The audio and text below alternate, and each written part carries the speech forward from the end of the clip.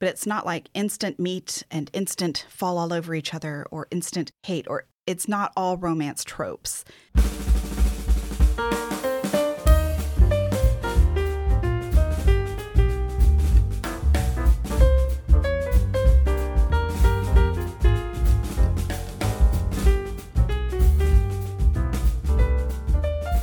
Welcome back to another episode of Sterling Municipal Library's podcast, All Booked, where we talk to you about books we'd like to recommend. And Cherie is bringing with her The Bodyguard. Not a person, it's a book by Catherine Center. How about you go ahead and tell us a little bit about the author, because we learned some interesting trivia before we started recording. Hi, so the trivia that we remembered just before we started recording this is that years ago, Catherine Center was actually the speaker here at the library for the Friends of the Library Evening with the Author. I was a bad librarian and didn't look back at scrapbooks to confirm this exactly, but I believe it was about 2008. The book was The Bright Side of Disaster. I remember because that one was kind of a mom-lit feature. I think at the time we even tried to do like a mommy book club where we gave story time to the little kids and let the moms go discuss the book, you know, without having to wrangle kids in the process. So fiction is funny. That period had, there were just mom books everywhere. And part of it's confirmation bias. We were looking for them, so we were seeing them everywhere, all over the new bookshelves, all over. And they were checking out like crazy. Things go in cycles. Paranormal romance, for instance, or psychological thrillers, or... The most ridiculous one are the teens with terminal illness. Thanks, John Green. Oh, gosh. That's a depressing one. So none of that's about The Bodyguard. So The Bodyguard by Catherine Center. I really enjoyed this book. I will say it's an illustrated cover. Those are also a thing right now. It's a little challenging for us to find our Bookface Fridays because so many of the colors are illustrated versus people. And this story features a Hollywood star and their bodyguard. The Hollywood star is Jack Stapleton, and the bodyguard is 5'5" Hannah Brooks. So I like books that sort of turn their tropes on their heads, and this does that for bodyguards, like the fractured fairy tales thing, spin it against your expectations. So if you say movie star and bodyguard, your expectation, regardless of the movie star, might be that the bodyguard is a big and burly person, and Catherine Center leans right into that and says, nope, there is a school of guarding where you're big and burly and you're a deterrent, but then there's the school of guarding where you're blending into the background, unobtrusive, and getting people out of situations before they ever occur. And that's where she shines, so to speak. So Catherine Center is a Texas author. I want to say that she does live in Houston. Well, that makes sense. Which is how she was kind enough to come and speak here at the library. I hesitate to say how many years ago. And this book is set in Houston and Katy, west of Houston. The city and the environment doesn't play that much of a role because the action actually mostly takes place on a family ranch along the Brazos River. So the plot setup is that Jack Stapleton is a big mega Hollywood star. A couple of years ago, there was a tragedy and he completely left public view. But now he has to come back to Houston because his mother has cancer and she's asked him to come home. And Houston has a great cancer center. So the very, very beginning of this book finds Hannah in a tough spot. Her mother had passed away and the funeral was yesterday. She's a wreck. She and her mom weren't close, but she's still a wreck. And all she can think of is, I want to get back to work. I'm a workaholic. I love my job. I've got to get back to work. But my mom told me her dying wish was for me to take a vacation. So I've booked these tickets because your brain doesn't work when someone close to you passes. Yeah. So I've booked these tickets and it's critically important that I both go to work and find my boyfriend who works for the same company and ask him to go on this vacation with me. And I recognized that headspace. My father passed away a few years ago and I distinctly remember texting my boss at the time and saying, you know, my dad passed at 6 o'clock this morning. We're not leaving until tomorrow. I'm going to come in. At which point, my boss at the time was like, no, you are not. You are staying home. You don't need to be at work right now. Yeah. When you're in that headspace, you can't make sense of that because you just want to get away. And that's Hannah's personality. She just wants to get away. She wants to be moving and going and doing things. But you're also not overly functional at that time. So it's a little bit of a disaster, during which she finds out that her boss is going to open a branch in London, and she and her boyfriend are up for the top spot. of opening that branch. Oh. She's like, yes, branch in London, sign me up. But her boyfriend is clearly a betrayer. Well, on the way home, her boyfriend says, yeah, this just isn't working out. So let's break he dumps up. her right after her mom dies? Yes. His excuse is that they weren't close, she and her mom, and and that they didn't really like each other that much anyway, right? So it's not a big deal. This is like a real downer to start a book that I'm assuming has a fair bit of romance in it. This book is fiction. Okay. There is a fair bit of drama. It is about a bodyguard, so there is a reason for a bodyguard to exist. Enter Jack Stapleton and the assignment there. Jack Stapleton has a stalker. His people know who she is. She breeds corgis. But anyway, because of all of this, his team insists that he hire a bodyguard while he's... Wait. Does he own corgis? Like, how does the corgi thing even play in? I was about to say, is this you trying to say it was the queen? Yeah. I was just No like, are you member trying of to the be British gentle royal because she family just is implicated in because this? she just No. passed away? No. Okay. I thought that was like a nudge, nudge, wink, wink. She breeds corgi. No, this is a nudge, nudge. This is not a serious psycho killer in a basement type stalker. Okay. This is a middle-aged woman who knits sweaters with his face on them and breeds corgis. Oh, God. Yeah, but that doesn't stop like No. somebody from being like misery level of psycho. Oh, right, yeah. which thus is why his studio and his team insist that he have this protection. Mm-hmm. The trouble is, Jack's priority is his mom. He's like, my mom asked me to come back here. I'm estranged from my family, but my mom wants me to come back for this, and stress makes cancer worse. My mom can't know I'm in danger. I've never told her about any of the threats I got as a Hollywood star.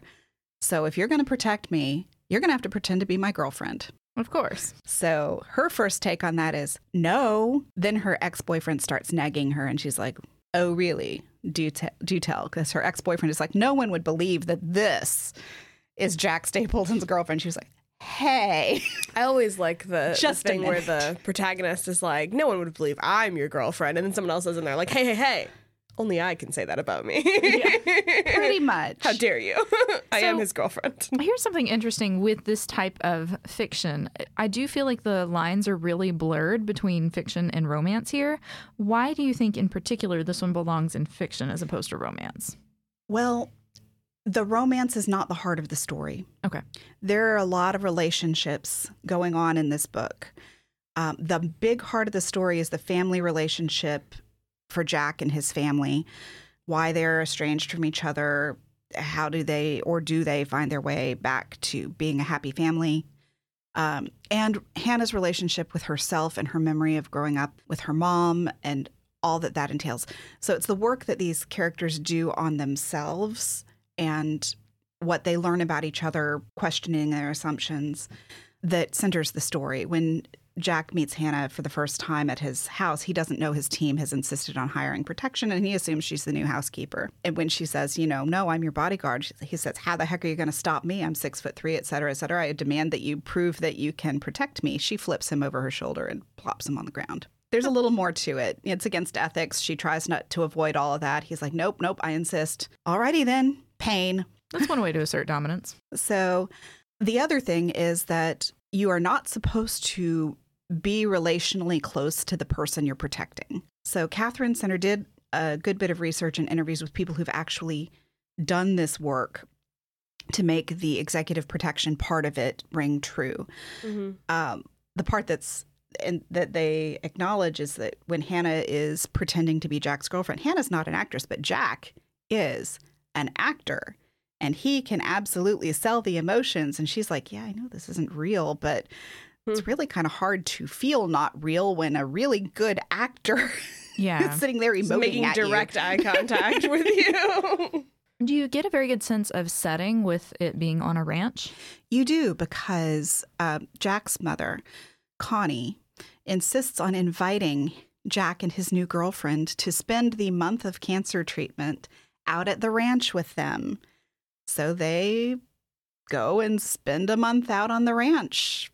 Are they voluntold to help with ranch chores? They don't need to be voluntold. They just do it. Okay. Much to the distress of Jack's older brother, Hank, who really has a problem with Jack relating to the family tragedy a couple of years before. There used to be 3 brothers. Now there are 2. Yeah. So big brother is really unhappy that middle brother is back. And Hannah's just trying to get through this. They're sharing a room. Great. There's a full-size bed.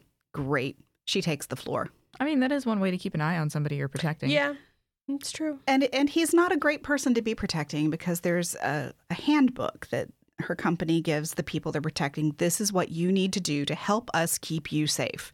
He's like, yeah, I don't read handbooks. I imagine if you're in executive protection, that probably happens often.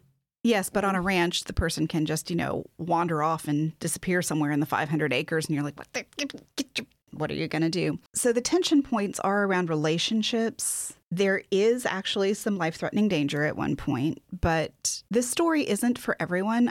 I know Jamie has said that she has liked a lot of Catherine Center's books. This is not her favorite. I like this book. I do read romance. I read less straight-up fiction, and I don't read literary fiction at all. And I read adventures, and it doesn't bother me that it's the first-person perspective inside Hannah's head, which is why I had to look up that her name was Hannah. Her boss calls her Brooks, and I'm like, it's always I. I'm like, wait, where do I find her name so I don't mess it up in this podcast? Hannah.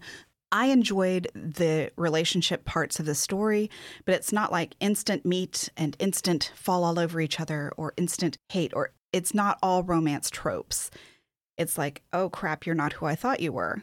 In a good way. Why? Why are you not who I thought you were, but in a good way? So seeing how Jack's family figures out, it's very slowly revealed the different layers of pain that they're all hiding. Both Hannah and Jack separately. Hannah internally, Jack with his family, with the pain relating to the third brother's death. Big brother realizing, oh, wow, you're not actually a jerk. I would say a different word, but we're on a podcast. That's fair.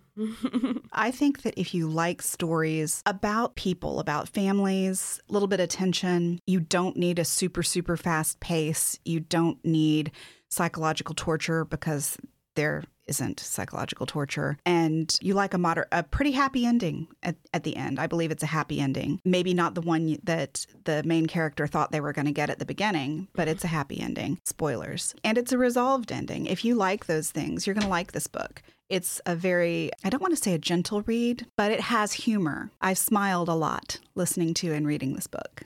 It's a nice casual read. Absolutely. A good Like beach airplane book. Yes, there are no plane crashes, so I would absolutely read this on an airplane. I would read this on vacation. I would listen to it while cleaning my house. It's just a nice, lovely, pleasant book I'm really glad I read. Do you get the sense with Jack that he misses any of the glamorous elements of Hollywood, or is he ready to leave that chapter of his life completely behind? Well, he's left it behind for 2 years already. He is self-reflective about the glamorous aspect at one point in a conversation with Hannah about what people think fame is going to be, what it feels like at first, what it turns out to really be, and how you can really turn into a jerk big time if you're not watching for that. So my perception of Jack is that he is, at least currently, really grounded. He grew up with his family. His dad's a vet, was a vet before he retired, by which I mean veterinarian, not the other kinds. And his parents adopted senior citizen horses on their ranch when they retired to that. So my perception is that he says, I fell for that glitz and glam thing in the past, but I'm really going to watch out for that going forward. I don't think, in fact, I know that Hannah, not a fan of that at all. She's around it all the time. She mainly says that they protect oil executives and things like that. They're based in Houston. It's not a hub so much of glitz and glam, but she's around a lot of the high life. Her job is always to be in the background, and that's where she's comfortable. All right, that's all the questions I can think of. Yeah. Is there anything else that you'd like to mention about the book or anything that particularly stood out to you when you read it? I really liked the book a lot. I will say that a whole lot happens in the first couple of chapters that sets up some of the relational tension going forward. Hannah's ex is an extra special ex, and they have to keep working together and competing for this top spot in London. So that's throughout the book. Throughout the book, this is up in the air. At the end of the book, you're going to find out who gets to go to London to open this office. Ooh. So, But wait, she has this possible budding romance. Whatever will she decide? And her job is literally protecting people. So how does that work in a relationship with anybody? Yeah. I was very happy with it. All righty. Well, thank you so much for bringing us something that's a bit of a different, a change of pace for us. Yeah, a nice bridge between fiction and romance. And stay tuned next week for more fantastic book recommendations. Bye.